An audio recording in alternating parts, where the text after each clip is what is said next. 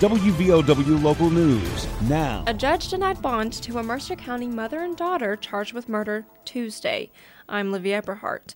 Circuit Court Judge William Sadler did not set bond for 43-year-old Nicole Brooks and 22-year-old Isis Wallace, according to the Bluefield Daily Telegraph. The mother and daughter are from Bluefield and were arrested last Wednesday in Dover, Delaware. The duo allegedly fired multiple shots into a vehicle at a red light near the intersection of U.S. Route 460 and Cumberland Road in Bluefield on March 23rd. A 13-year-old girl in the backseat of the car suffered a gunshot to the head. She later died at Charleston Area Medical Center General in Charleston from her injuries. Brooks and Wallace were arrested by U.S. Marshals and agreed to waive extradition. Bluefield police retrieved the women and brought them back to West Virginia. According to police, the March 23rd shooting stemmed from a dispute at another location earlier in the evening. WVOW Local News is brought to you by Logan Regional Medical Center.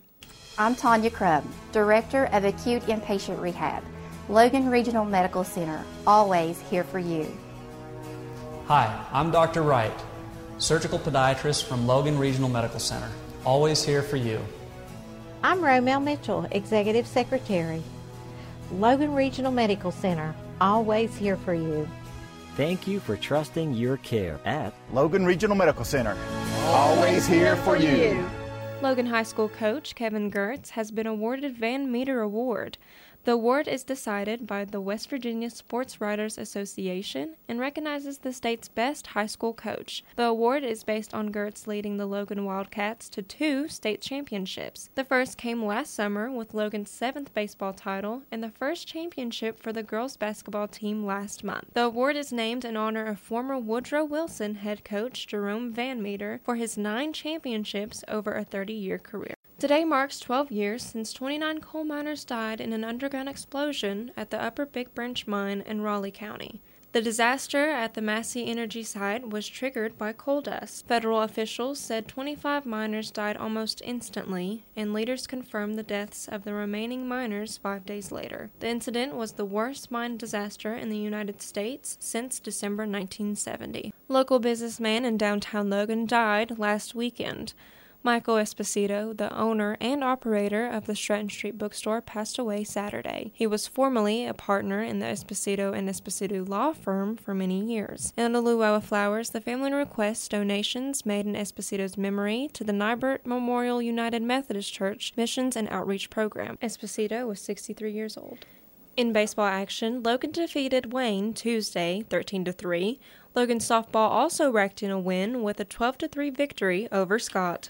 The Obbett mining site is planned to be the future home of West Virginia's largest solar power generation site.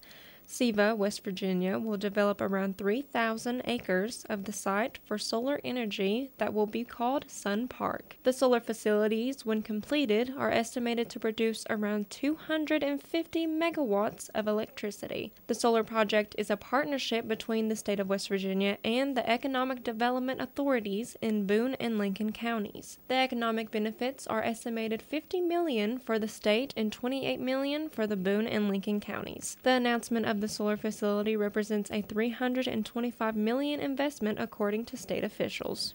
Get local news on demand at WVOWradio.com and on your smart device. This is WVOW Logan.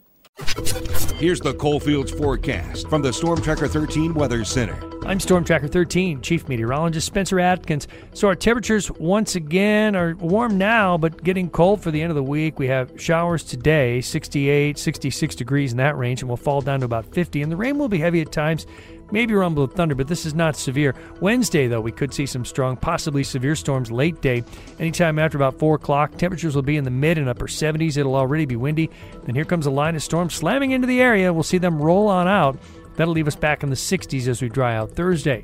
I'm 13 News Chief Meteorologist Spencer Atkins. Listen throughout the day or click on tristateupdate.com for more weather information from the Storm Tracker 13 Weather Center.